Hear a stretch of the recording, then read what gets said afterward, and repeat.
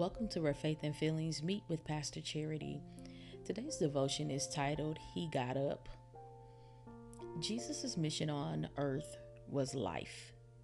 He came that we might have life and have it more abundantly, John 10:10. He came to improve life for the poor, the blind, and the oppressed. This mission of a new way of life, a kingdom life on earth, threatened the government, the powers, and authorities. Jesus was arrested, beaten, humiliated, and given a death sentence on Calvary. But he goes from life to death to life.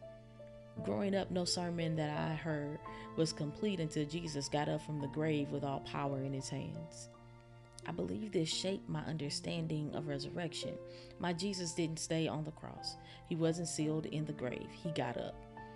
Beyond the Easter season and Pentecost, let's access our get up power daily. Jesus' resurrection is a call to resilience, to get up again and again, despite those things, people, and beliefs that cause us to lay low, dig graves, and lie even to ourselves. I define this kind of resilience as fall down, stand up. Fall down, stand taller. So how's your get up? Let's hear the scripture today. The Spirit of the Lord is upon me, because he has anointed me to bring good news to the poor. He has sent me to proclaim release to captives and recovery of sight to the blind, to set free those who are oppressed, to proclaim the year of the Lord's favor. Luke 4:18 and 19. Let's pray. God, we give you thanks that you got up with all power in your hands.